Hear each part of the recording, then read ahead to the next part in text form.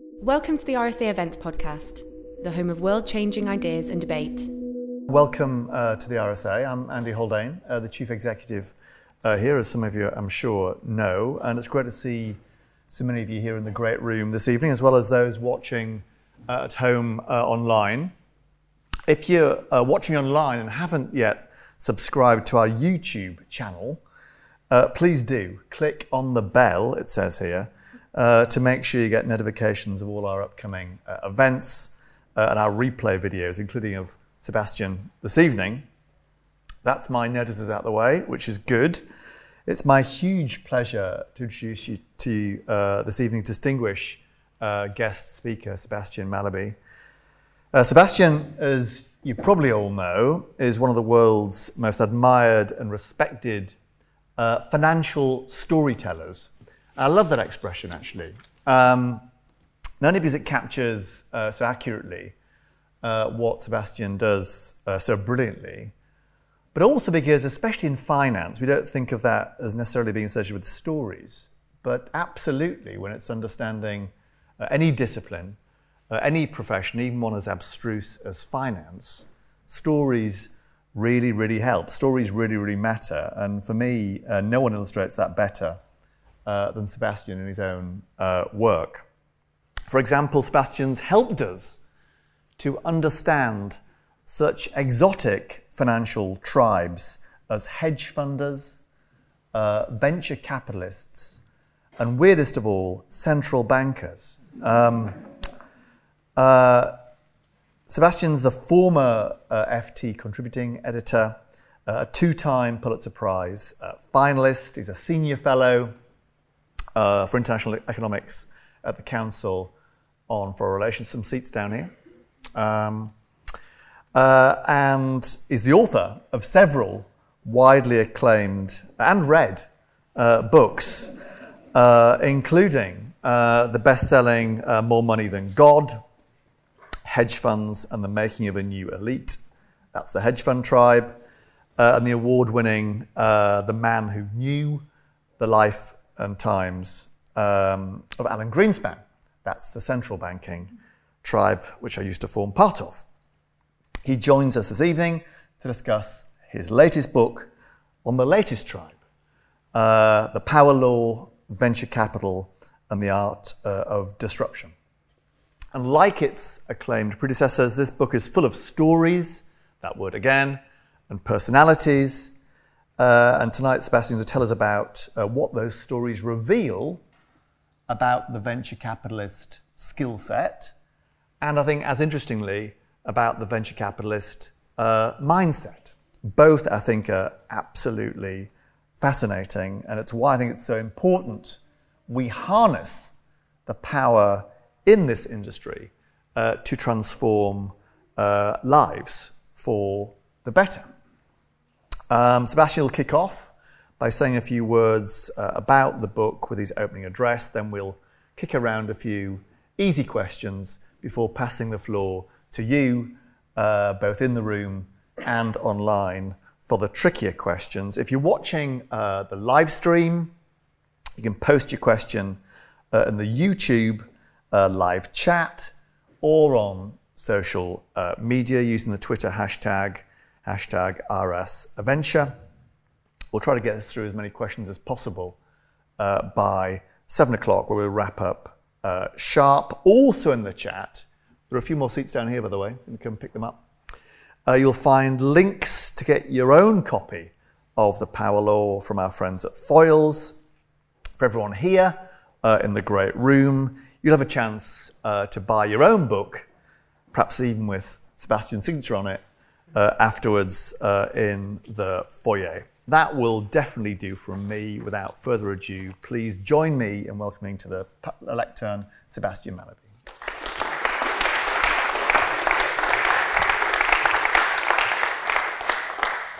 Well, thanks, Andy, for that great introduction. As Andy said, I am a storyteller, but I thought I would take a different tack just in this short time I have at the beginning of this evening's event, and try to pick out 5 ideas that sort of jump out from the history of venture capital as I tell it, from the financing of Fairchild Semiconductor in the 1950s up to the Uber story, the WeWork story, and some of the more familiar recent ones.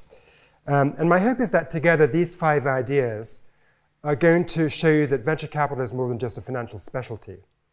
Venture capital invites you to think afresh about risk and reward and human behavior.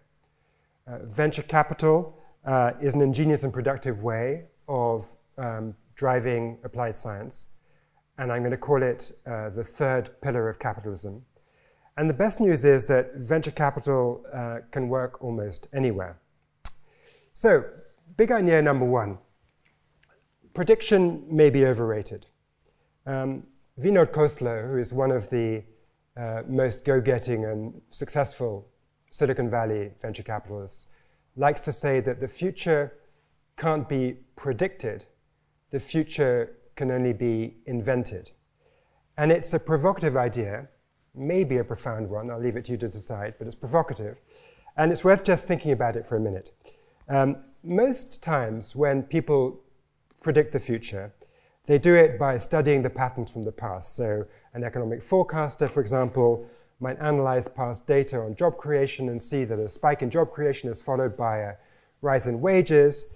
And so the forecaster will predict wage trends tomorrow based on job creation today. Or a criminologist would do the same thing, look at the way that job creation may have predicted crime rates in the past. If the historical data is telling you that higher unemployment means more muggings, the criminologist will conclude that this pattern will hold in the future: more jobs, safer streets, more unemployment, more law-breaking. But think back for a second to Vinod Khosla. What he's saying is that these social science extrapolations that we rely on all the time are not as interesting as they're sometimes thought to be. They anticipate the future only when there is not much to anticipate. If tomorrow is a mere extension of today, why even bother with forecasting? The future, the forces that will really shape the future in a dramatic way, and in particular the inventions that disrupt economies and disrupt societies, these forces are not mere continuations of the past. By definition, path-breaking new technologies break with past trends. Far from conforming to historical patterns, they scramble them. So think about the COVID-19 pandemic, for example. A social scientist could have looked back at past pandemics and attempted to build a prediction based on historical experience. But this would not have anticipated the remarkably speedy invention of surprisingly effective vaccines, which fundamentally changed the course of the pandemic. And you might say, well, okay, in that case, the forecaster's job was to predict the vaccines. But anticipating unprecedented technological breakthroughs is extremely difficult. Inventions bubble up from the primordial soup of tinkerers and hackers, and you can't predict what's going to surface next. All you can know is that the world of tomorrow will be excitingly different. And hence the first big idea that I'm asking you to think about. Things that are probable, based on extrapolations from the past, are not especially surprising and may not even be all that significant. In contrast, things that are improbable can change everything. Big idea number 2. Not everything is normal. Many phenomena in life follow what statisticians call a normal distribution, meaning that nearly all the observations cluster around the average. For example, the average height of an American man is 5 foot 10 inches, and 2/3 of American men are within 3 inches of that point, between 6'1" and 5'7". What's more, an exceptional man is not actually very exceptional. So a 7-foot-tall basketball player may sound like a giant, but is really only 20% taller than the average. But the interesting thing is that not all phenomena follow this normal distribution. If we switch from a discussion of the height of men to their wealth, we find a totally different distribution. People who are richer than the average are sometimes vastly richer. Billionaires are about as rare as 7-foot-tall people, but relative to the average American family, they are 1,300% wealthier. This sort of skewed distribution is an example of the power law, so called because the winners advance exponentially upwards and explode upwards far more rapidly than they would in a simple linear progression. Once you become a millionaire, your opportunities for further enrichment are multiplied. Become a billionaire, and the opportunities are almost boundless. And getting our minds around power laws and exponential growth is notoriously difficult. It doesn't come naturally. Go back to COVID-19, for example. At the start of the pandemic, it was hard to understand that a doubling in the infection rate could be really dramatic. I mean, when you were doubling from 2 cases out of 100,000 to 4 cases out of 100,000, so what? You couldn't intuitively anticipate that when it got to 2,000 people out of 100,000, doubling to 4,000 people, then that exponential growth would seem like a very big deal. But venture capitalists can help us to comprehend this phenomenon of the power law because they grapple with it daily. That's why I call my book The Power Law, because the vast majority of startups that a venture capitalist back ends up failing. Only a small majority get onto that exponential curve, and the best performers generate more profits than the rest of the startups put together. It's a highly skewed distribution. Venture capital is not even a home run business. The venture capitalist Bill Gurley once said, it's a grand slam business. So the second idea I want you to think about is that not everything is normal, and that if you're operating in a power law world, you need to think accordingly. Venture capitalists are consistently backing crazy, ambitious projects, flying cars, cryptocurrencies, futuristic visions of superfast broadband. It's not because they're crazy, it's because they have no choice. To link back to the first big idea, it's only the improbable projects that have a chance of hitting that proverbial grand slam and making all the returns in your portfolio. In a power law world, the alternative to backing that outlier grand slam is a failure. Big idea number 3. Don't be embarrassed. So we know from behavioral science that people have loss aversion. They'll gamble to avoid a loss, but they won't take an equivalent risk when reaching for the upside. In a power law business such as venture capital, this loss aversion is a major obstacle. Venture capital is all about reaching for the upside, reaching for the improbable idea that will return more than all of the other 10 or 50 ideas that you back. So venture capitalists have to figure out a way of overcoming their natural loss aversion. How do they do this? Well, when I read the speeches and letters and papers of the old-time venture capitalists who started the industry in the 50s and 60s, it was clear that they understood the answer intuitively. They grasped that the best way to manage this kind of risk is to embrace it fearlessly. There's no point trying to back conservative startups, as I said before, because those will just hit singles and doubles. And so the early pioneers of venture capital gambled aggressively in pursuit of audacious grand slams, fortifying their nerves with the thought that the most you could lose on any given bet was just 1 times the capital that you put into it. The upside, of course, could be 10x, 20x, much bigger. Recently, the venture capital partnership Sequoia Capital has battled this same instinctive loss aversion more cunningly. When a Sequoia partner writes an investment memo before the Monday morning partners meeting that will decide on whether to do a particular investment or not, the Sequoia partner is required to include a section in the memo that dreams about what would happen to this startup if everything went right. They have to describe how insanely great it could be in the best possible scenario. By building this exercise into their process, the Sequoia partners have given themselves permission to voice their excitement about a deal, and to do so with a fullness that would otherwise have been uncomfortable. The idea is that Sequoia won't shy away from moonshot bets if the cosmic potential is spelled out in writing. Describing this innovation to me, the Sequoia partner Jim Gertz put it this way: "We all suffer from the desire not to be embarrassed," he said, "but we're in the business of being embarrassed." And so my third big idea is, when you are sizing up a decision that will be affected by the power law, don't let yourself feel embarrassed. Big idea number 4, culture is malleable.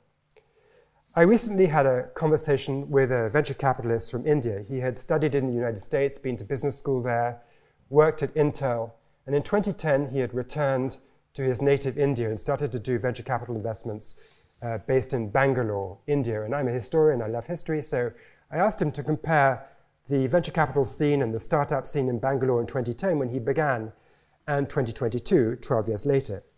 So he thought a bit and he told me a story about when he had first begun in Bangalore. He said he made a few portfolio investments, and then after a few months, one of the founders that he had supported came to him and said, I need your help. And venture capitalists like to think of themselves as a service business. They're there to help entrepreneurs. And so the VC said, sure, what do you want? And the founder of the startup said, I want to get married. And the venture capitalist said, well, why are you coming to me about that? Is it me you want to marry? And the venture capitalist said, no, I want to marry my girlfriend. But the problem is that my girlfriend's father thinks that entrepreneur equals loser. And therefore, he is blocking the marriage. But you, Mr. Venture Capitalist, you have standing, you have stature, you've been to MIT, you've worked for Intel, you know the world. If you telephone my prospective father-in-law and explain to him that entrepreneur does not equal loser, he will let the marriage go ahead.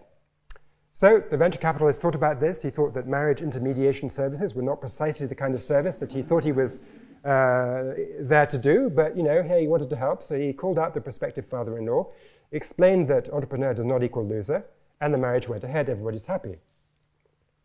So I said to the VC, no, that's a good story, and how is it in 2022? Are you still providing marriage intermediation services? And the venture capitalist said to me, no, today in 2022, all of the prospective father-in-laws in India are watching Shark Tank in Hindi. And so the culture has changed in 12 years. That's my point I want you to think about in this section. Culture is malleable. And it's not a point restricted to India.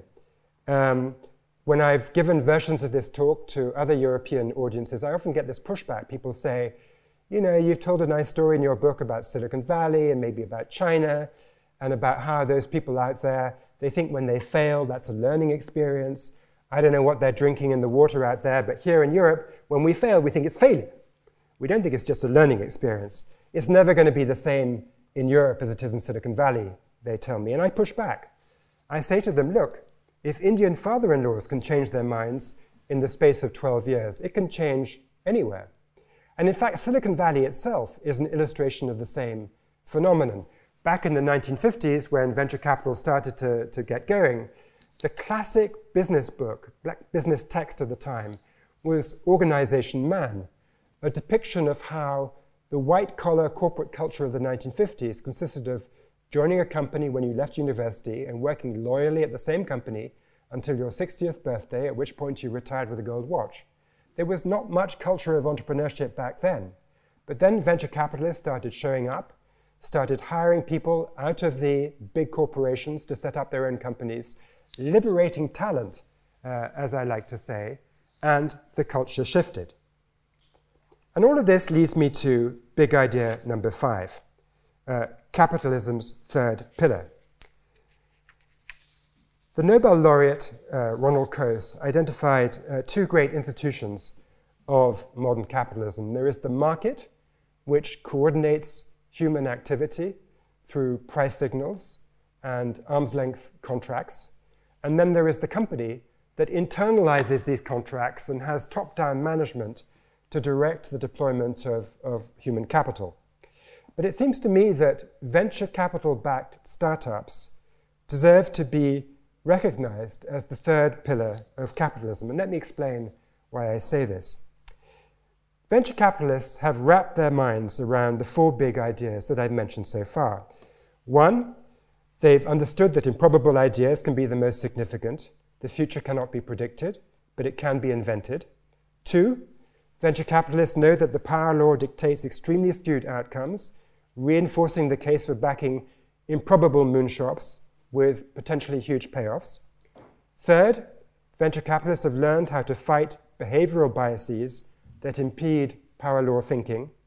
And fourth, venture capitalists understand that culture adapts, and therefore it's worth spreading venture methods everywhere. All over the world, venture capital is changing culture, venture capital is liberating talent, venture capital is acting as a machine for manufacturing entrepreneurial courage. And by mastering these four ideas, venture capitalists have created networks that are kind of in between Ronald Coase's two pillars of capitalism. On the one hand, venture capitalists channel talent employees, capital, and large customers to promising startups. And in this way, they're kind of replicating the team formation and strategic vision that is found in corporations. But by limiting the amount of money that they hand out each time to startups, that's the stage-by-stage financing that venture capitalists do, venture capitalists force startups to raise fresh capital every few months. And this brings a market test, a price signal into the process. If investors don't bid for the next tranche of the startup's equity, the price signal will do its work. The startup will close, avoiding the waste of resources that comes from backing R&D beyond the point at which success appears plausible. And this blend of venture strategizing and market signals has been extraordinarily productive. Venture capital-backed startups have delivered more progress in applied science than individuals tinkering in garages, more than centralized corporate R&D units, more in an applied science sense at least, than government R&D and government attempts to pick technological winners. Every year in America, less than 1% of the startups that get formed receive venture capital dollars, and yet venture capital-backed companies account for 75% of the wealth generated by IPOs over the past 25 years or so. And because venture capitalists have been so successful in backing startups, they've changed how people work, how they socialize, how they shop, how they entertain themselves, how they access information, how they manipulate it, how they arrive at quiet epiphanies, how they think. And so my fifth big idea for you today is that venture capital-backed startups should be given their due. Venture capital should be recognized as capitalism's third pillar. So that's it for now, and now it's time for me to submit from the supposedly friendly cross-examination by the scary smart Andy Haldane.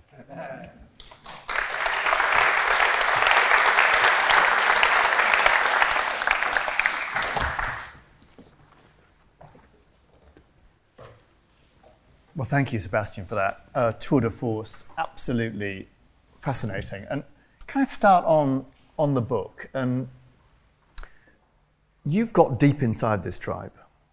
How did you do that? This active anthropology that you pull off. How do you build trust in this community? So that's a great question. I've confronted this problem with all of my books, and you have to gain trust to get the access, and you have to really work on that. And that's why these projects take me about 5 years each time. It's not really that the writing takes forever, it's that the understanding the subject, particularly if it's a bit secretive. And the problem presents itself in different forms. So when I wrote about hedge funds, hedge fund people are secretive, they're insular. You know, the classic hedge funder, Louis Bacon, made a lot of money, bought himself a private island, and the joke was it made no difference because he was so insular already.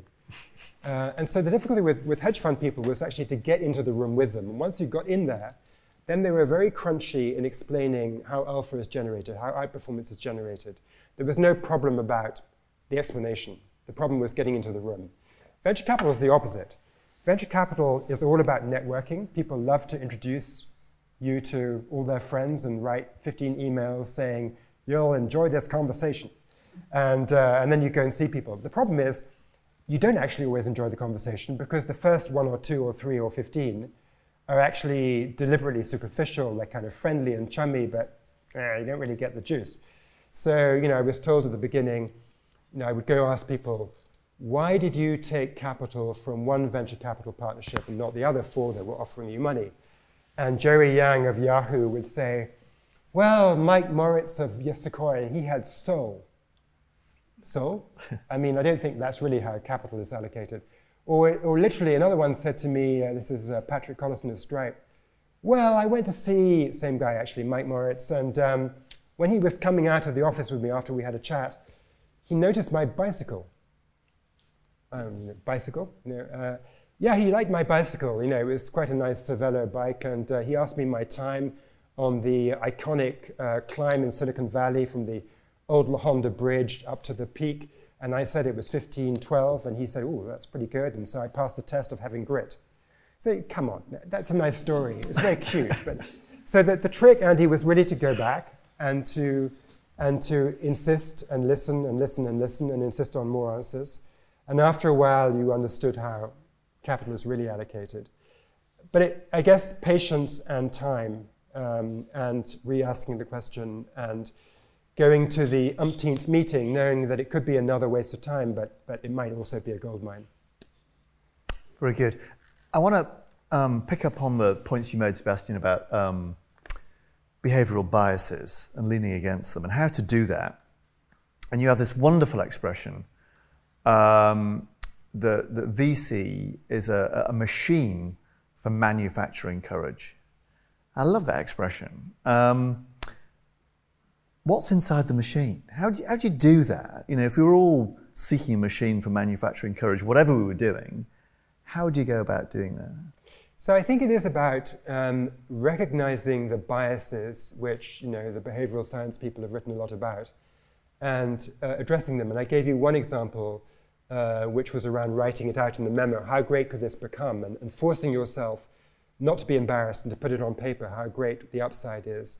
Another example would be, in venture capital, the same deal will come back. So you may pass on an investment in a particular startup at the seed stage or the Series A stage when it's a bit more advanced, and then it comes back in the Series B stage. And what some venture capitalists have realized is that because we anchor on our past positions that we've taken, we tend to say no to something that we've said no to in the past. It's embarrassing to admit that we were wrong the first time. And particularly embarrassing when all venture capital bets are kind of a 1 in 10 or something like that, and you know that failure is more likely than success. You're particularly likely to seize on the warts on the deal and say no. And so by explicitly recognizing that we anchor, Sequoia trained its internal group to combat that anchoring. The other partners would challenge the lead proposer of the deal. You're saying no, but is that because you said no last time? Are you sure? So I think you can fight it. And when it comes to government, can we manufacture courage in government when it comes to innovation? What is the role of the state in all of this? Is it as competitor? Is it as a partner? What lessons are there for government policy? I think that's a great question, because I think that one has enormous difficulty in having a government with that degree of courage. I mean, the courage works because, partly you're not afraid of losing, but also you really, really want to win, right? So you're going to stretch for the audacious deal. And then after the deal, you're going to do everything in your power to make it work by providing the introductions and all that. So it's the upside incentive combined with kind of inoculating yourself against the downside fear that works in private venture capital. And I think when the government is the investor, the government tends to fear the embarrassment of losing money more. There was a famous case in the US around solar panels, Solyndra, where the government the Obama administration bet on this solar panel company, and when it did badly, Republicans made hay over this failed industrial policy for months and years after that. So just the political cost of being wrong is high. And I think also the government people by their nature, they're not going to pocket the upside themselves. And so I think it is difficult. So I think the role of government in innovation is important, but it does not lie in being the capital provider. It lies in backing fundamental science, in backing a pipeline of PhD students and postdocs who are doing the fundamental science and who may then spin out into startups. A big thing for the UK to fix is to make it easier to hire people out of big companies. Because right at the moment, you've got startups that raise, say, 9 months of runway capital until they're going to have to raise money again. They hire the ideal chief technology officer or something, and then the CTO says, okay, great, I've got gardening leave for the next 6 months. I mean, that's a killer. So there are certain policy things around tax and so forth which the UK has got right. I think that point about the mobility of talent is still to be fixed. And on one of the points you make in the book is, for all its many virtues, this is not an industry that is especially diverse along any dimension you can think of. And yet we tell ourselves stories about how diversity is a kind of fantastic thing for creativity and for imagination, for all the things you'd have thought that VC industry does well. What's your own takeaway from all of that? And would the VC industry do even better if it embraced diversity, I suppose? I think the first thing is, if you are claiming to invent the future for all of society, you ought to look like society, just as a sort of matter of politics. And if you don't, A, it's bad, and B, you will reap the whirlwind politically, and the environment around your business will deteriorate because people will hate you. So I think that's the first thing. You do raise a sort of subtle point about, how are the best decisions made? And I think the reality is quite two-sided. There are times when diversity produces multiple perspectives and opens your eyes to things you would have missed, and I do believe that. I think there are also times when everybody being on each other's wavelength can sometimes mean that you'll probably have a narrow aperture, but you could be very good at a narrow thing. Yeah. So for example, this is a startup story, not a venture capital story, but when Max Levchin, the founder of PayPal, got into trouble for saying he would only hire computer scientists who had been to the same University of Illinois, that he went to. I mean, he got beaten up for that, but it wasn't totally crazy because he wanted people who were operating with the same computer architecture, and he wouldn't want to waste time sort of debating whether to use this type of programming language and not that type. So I think the industry, the VC industry as a whole, definitely has to be diverse. Whether you need diversity within a 7-person partnership, more debatable, but probably it's good. And I think, a concrete example of what happens when you don't have diversity across the funding sector comes from the amazing story of the oximeter, the thing that measures your oxygen level, which became very important during COVID. And it transpired that this device is typically designed for white skin, and it shines a light through the white skin to figure out how much light is going through and measure your oxygen level. If you have dark skin, it'll get the measurement different. And so dark-skinned people were being denied admission to the ICU because the stupid machine was not geared to measure everybody's skin, and people hadn't thought of that. And that's a scandal, right? And so that's the kind of thing you absolutely need to avoid, and I think you'd be better at avoiding it if you had more diversity in the design team and the funding team. Last question from me, and then we'll go to the audience. So get prepared with your questions. I've got a few online already. So this place, the RSA, Sebastian, we're in the social change business. We speak about ourselves as being social innovators, social entrepreneurs. Is this VC model one that we can take transferable parts of and apply it in the social sphere, or is this just for the commercial, do you think? I think an interesting person to look at on this question is Bill Gates. And I think there's one obvious point and one subtle one. The obvious thing is that he's structured his climate fighting fund as a venture capital fund. It has, money in the fund that is more long-term, more patient, because climate projects can be very long duration. If you're trying to create a brand new type of, nuclear reactor, which I know somebody who's doing, you raise money from somebody who has a 20-year outlook, maybe not a 7-year outlook. So Gates has tweaked the venture model, but he has used it for fighting climate change. He also, in setting up his global health fund, had an explicit vision at the beginning. I remember because I went to talk to him a couple of times when it was new. And the model was, look, in public health, you've got the government, which has lots of money that it puts into public health, which is risk averse for the reasons I said earlier. It's embarrassing if you fail. And so the function of Philanthropy is to be a bit more risk-taking, to be okay with, betting demonstration projects, which, if they worked, could have enormous upside because you could then scale the model.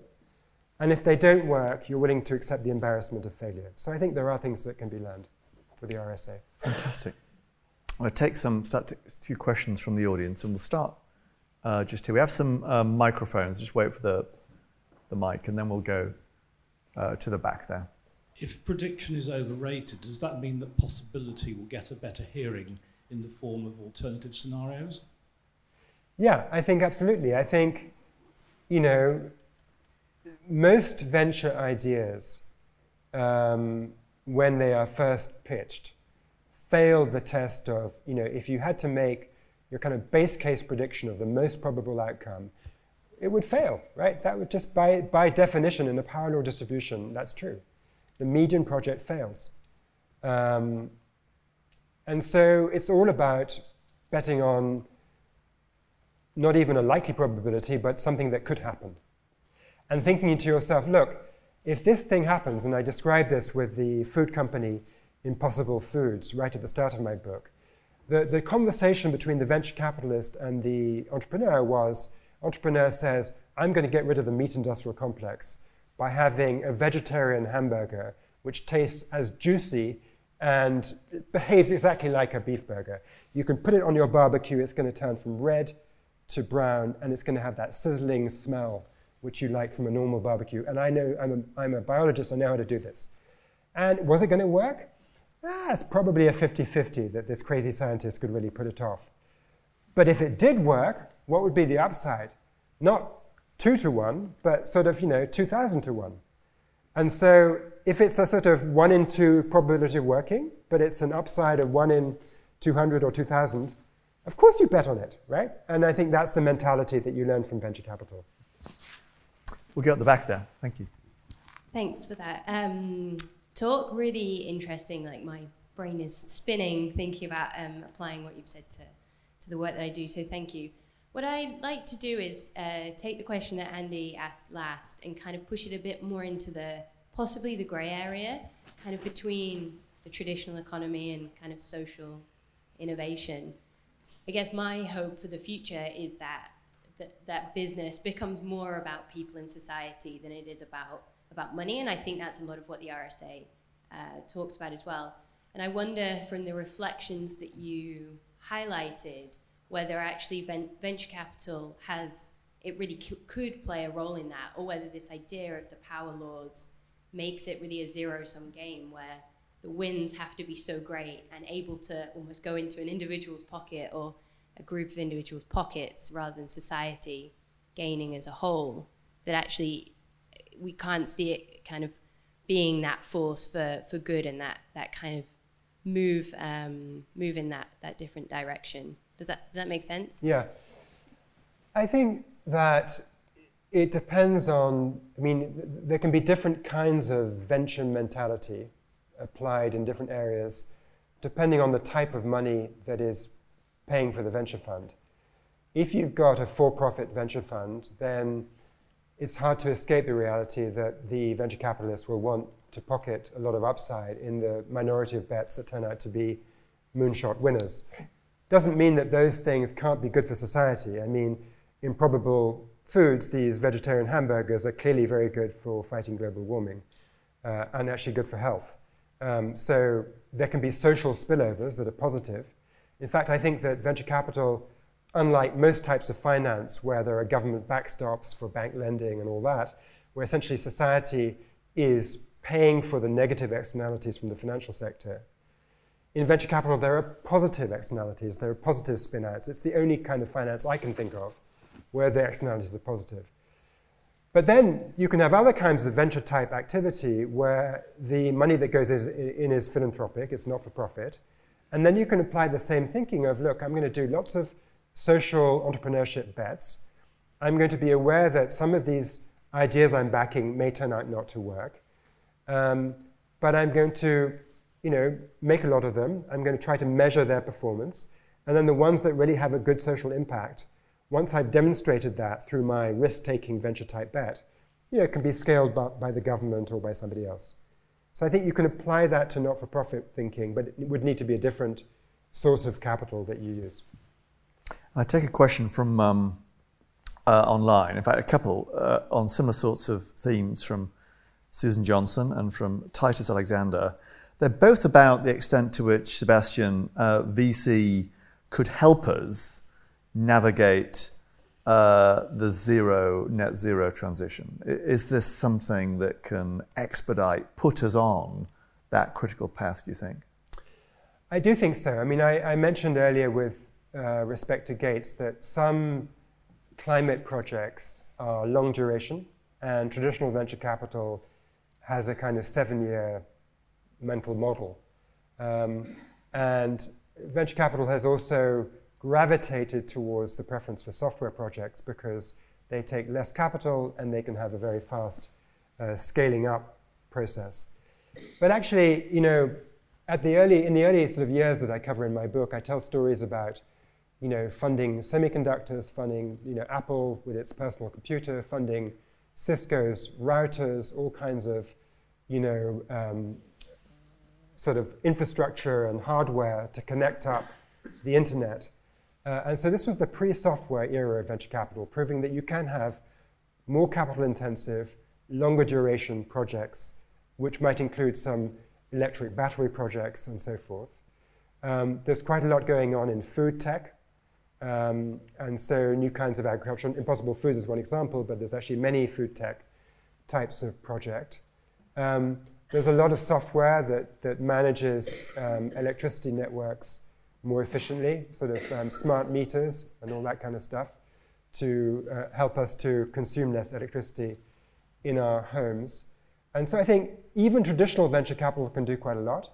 And then if you add on top of that the deliberately more long-termist, semi-philanthropic venture funds like the Gates Fund, it can do even more. So I am optimistic there. I think there's a question here at the back. Hi. Good evening. I have a question about the paradox of entrepreneurship. If somebody works at a VC fund, works for an employer, that means he or she is not a founder, is lacking in entrepreneurial spirit, just work for an employer. So their decision will probably be joining the bandwagon, invest in tech or internet or net zero tech, rather than investing in non-bandwagon underfunded industries such as agriculture. How can you foster the entrepreneurial spirit among like VC employees? Because if you work 9 to 5 in a company, that means those people, they are not entrepreneurial. Otherwise, they will become head of their own fund. So it's a paradox to me. If more money is chasing a bandwagon, it will drive up return, leading to those socially beneficial industry lacking in funding, such as agriculture amid the food and water crisis. So my question is about how do you ensure people in this industry is really having entrepreneurial spirit? Thank you. So it's a good question. I mean, actually, many of the venture capitalists that I write about in my stories are former entrepreneurs. So if you think about the company Kleiner Perkins, for example, Tom Perkins had started a laser company as an entrepreneur, and Eugene Kleiner had started Fairchild Semiconductor. He was one of the 8 people who did that. If you think about Don Valentine, the founder of Sequoia, he had also been an operator at various semiconductor companies before he went over towards investing. So you get a lot of entrepreneurs who become venture capitalists. And indeed, when Andreessen Horowitz set up in 2009 and rocketed into the sort of top tier of venture capital companies, their mantra for a while was that in order to be a general partner at Andreessen Horowitz, you had to have started your own startup before. That was a requirement. And with respect to moving into new fields, I think the VC partnerships are rather quick and nimble. If they see that, let's say biotech is poised for a takeoff because, gene editing, mRNA technology, or what have you, is going to create a new golden era for biotech startups. They're going to immediately go and find a great partner with biotech expertise who's done a biotech startup or has worked at one or is really deep into that network, understands the science, and they're going to bring that person in to do the investments. And it's the same with food tech. So I think your point is correct, but it's also well understood by the better venture capital partnerships. There's always going to be unimpressive, bad venture capitalists who don't fit your model. I'm aware of that, but at least the good ones do get it. Question online, then I'll go back to the floor. It's a personal one. What is Sebastian most proud to have invested in, and why? That's not Bitcoin. Gosh, well, my personal investments are much less interesting than my writings, because when you write, you don't get paid huge amounts of money to invest. So I don't really have a great story about my personal investments, other than, I suppose, investing in my children. That's kind of a cheat answer, I guess. But we'll start here and then. The impact of venture capital on the economic cycles, both the upsides and the downsides. On the what cycles? Economic cycles. Yeah. That's a great question for right now, of course, because there's been, a big market correction as the Federal Reserve has raised interest rates and tech valuations have collapsed. The Nasdaq is down by 60%. And so cycles are very much on people's minds. I was in San Francisco last week, and it's hard to have a conversation that's not about cycles. I'd say that venture capitalists are kind of cycle takers, not cycle creators for the most part. In other words, when you have a tightening cycle from the central bank, money is more expensive, and the hurdle rate for investors goes up, and so money flows less plentifully into venture capital, and in particular, because technology involves investing in something which you hope will have value 7 years from now. It's a long duration investment, and so when interest rates rise, you have to discount over 7 years, and so the net present value of your investment will be more effective than if it was a near-term outcome. So you see these cycles in venture capital where after the Nasdaq crashed in 2000, Silicon Valley went into a bit of a sleep for 2 or 3 years while not many deals were done after that. The question of whether then in turn the collapse in tech could exacerbate a down cycle is worth addressing now because the tech sector has got bigger. And so, even in 2000, 2001, I think some of the downdraft in the economy did come from a collapse of tech investment.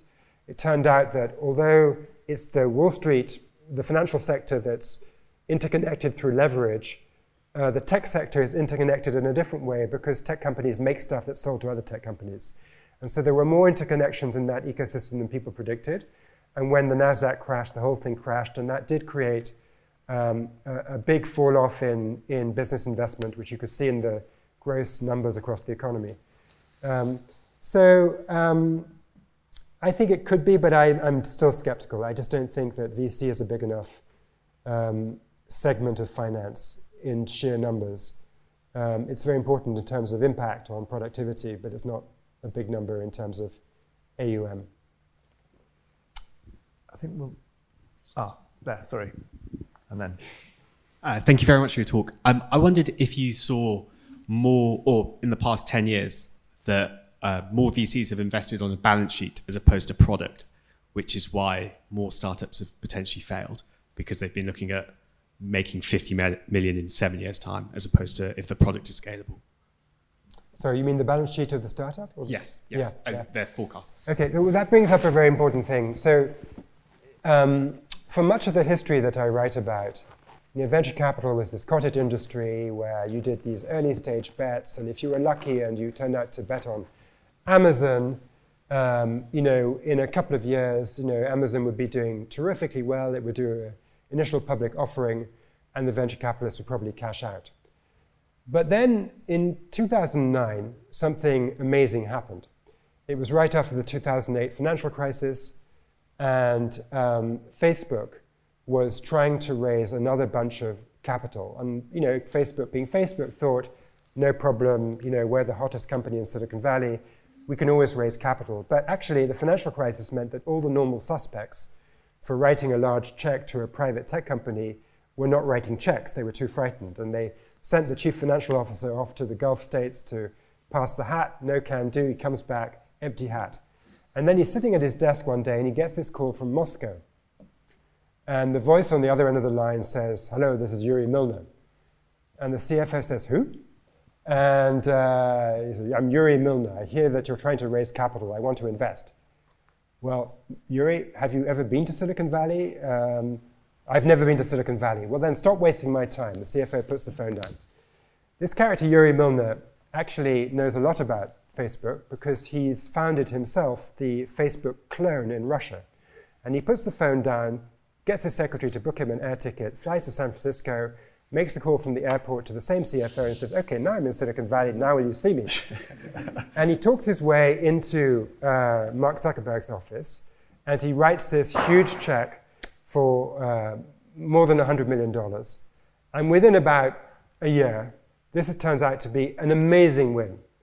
And thus is born the new kind of venture capital, which is not small checks of 10 million or so to a very early stage company. It's 100 million, 200 million to an established tech company. And then you get this new term, unicorn, which people didn't talk about until about 2013. But that's the origin of the unicorn, this character Yuri Milner, who jumps on the flight from Moscow to San Francisco. And then comes what you're talking about, which is it's no longer so much of a power law business because you're investing these big checks into not really startups, but established tech companies that haven't done an IPO. They've delayed the IPO. And you can see their cash flow, and you can project the cash flow, and you can make a bet on where it's going to be. And you know the entrepreneur is an established and sort of serious person because they've already grown it for the last 7 years or 8 years, and they've done really well. And so it's a totally different kind of investing. And that is why the aggregate numbers for venture capital have ballooned in the years up to 2022. I mean, it's crashed, it's different now. But through COVID and even the years before COVID, you had this whoosh of venture money going in because actually it wasn't traditional venture money. It was this new kind. So I do think you're right that it's this balance sheet kind of financing in the more established tech companies because of delayed IPOs that explain why VC has grown so much. Thank you. Yes, just I think the point you make is about venture capital being fundamentally a force of the good above and beyond its pursuit of investment growth and profit. And I'd largely agree, but equally within the context of crypto, which has had a massive impact in terms of energy consumption, e-waste, et cetera, what could or should government do in terms of guiding or influencing venture capital to not invest in technologies that are highly profitable but potentially toxic? Yeah, I mean, that's a great question. And crypto is one example people cite. You could say that social media has got to a point where there are these big downsides. And well, I mean, not you could. It's definitely the case that there's got downsides. It's also got some upsides. So where it nets out is the bit that one can debate. So what should government do? My view is that when startups are being formed and venture capitalists are most crucially involved, it's impossible really to predict the social consequences of the idea. And it's pretty difficult to predict anything about the startup, right? But being precise about those consequences and where they would net out, good versus bad, is impossible. So you shouldn't regulate those early bets. What you should do is regulate the companies when they get to be of a size where they are having a significant social impact, and then you regulate them. And in fact, in a way, if you don't like big tech because of the negative social impact, you should love small tech, which is disrupting big tech. Because one of the big problems with big tech is you get these monopolistic platforms that are not very competitive. So you want the new disruptors to get in their way and trip them up. So I think that the first point is don't put sands in the gears of the early stage company formation. With crypto, I would say that, this point holds. The right way to deal with the environmental fallout is obviously a carbon tax, which we should obviously do for many, many good reasons. But one of the things it would do, it was make these crypto miners pay more tax and do less mining, right? And with the social fallout from social media, if there are good data suggesting that it's, causing depression amongst teenage girls, I actually think the data on that is not very good. But anyway, if there were good data, I would be in favor of intervening and regulating. Time is almost up. I'm sure there'll be a chance to speak to Sebastian afterwards. Final question, though, from me, Sebastian, before we wrap up. You've told us that predictions are Mug's game, and 30 years too late in my case, but never mind. So paint as a picture, an invention, a discovery. So what is this big societal challenge, you think, that the VC industry could help us tackle? Peering into the middle distance, if you were picking a societal challenge that VC could get its teeth into, which one would you pick? I think the two areas with the biggest social impact are the environment, which we've talked about, where I do think that VC can do quite a bit. I'll give you a story about that. When I was in San Francisco last week, I met somebody who had spun out of MIT and was working on a new generation of fusion reactor that he honestly thinks could replace all other electricity generation in the next 15 years. And his vision is, you've got all these electricity generations, some of them are coal-fired, some of them are gas-fired, and he's going to go to these power plants and say, I love your power plant, I love the way you're connected to the grid, I love lots of things about it, it's just that boiler that has a problem. Let me take away your coal-fired thing and plug in my brilliant new form of nuclear one, and no more emissions. And he has the energy companies investing in his company so that he's got them on side. And he's got lots of credible people backing him. He's raised $2 billion, right? So people believe in this. It's not impossible. It's not a certainty, but it's not impossible. So I think that's a huge thing. And I would just say healthcare is the other area that I'm excited about. I do think that, the mRNA vaccine of Moderna was a venture capital-backed startup, and I think that unlocking of the potential of gene editing, we're just seeing the start. We should definitely wrap up. I apologize for those who haven't got to get to your question. You can ask your question while you buy Sebastian's book. I'm not on commission, regrettably, but he'll be signing them outside in the foyer just there. For those online, the book's available through the link in the chat. Thank you all so much for coming along, both in the room and online, to participate. And please join me in thanking Sebastian for an absolutely fantastic and fascinating talk.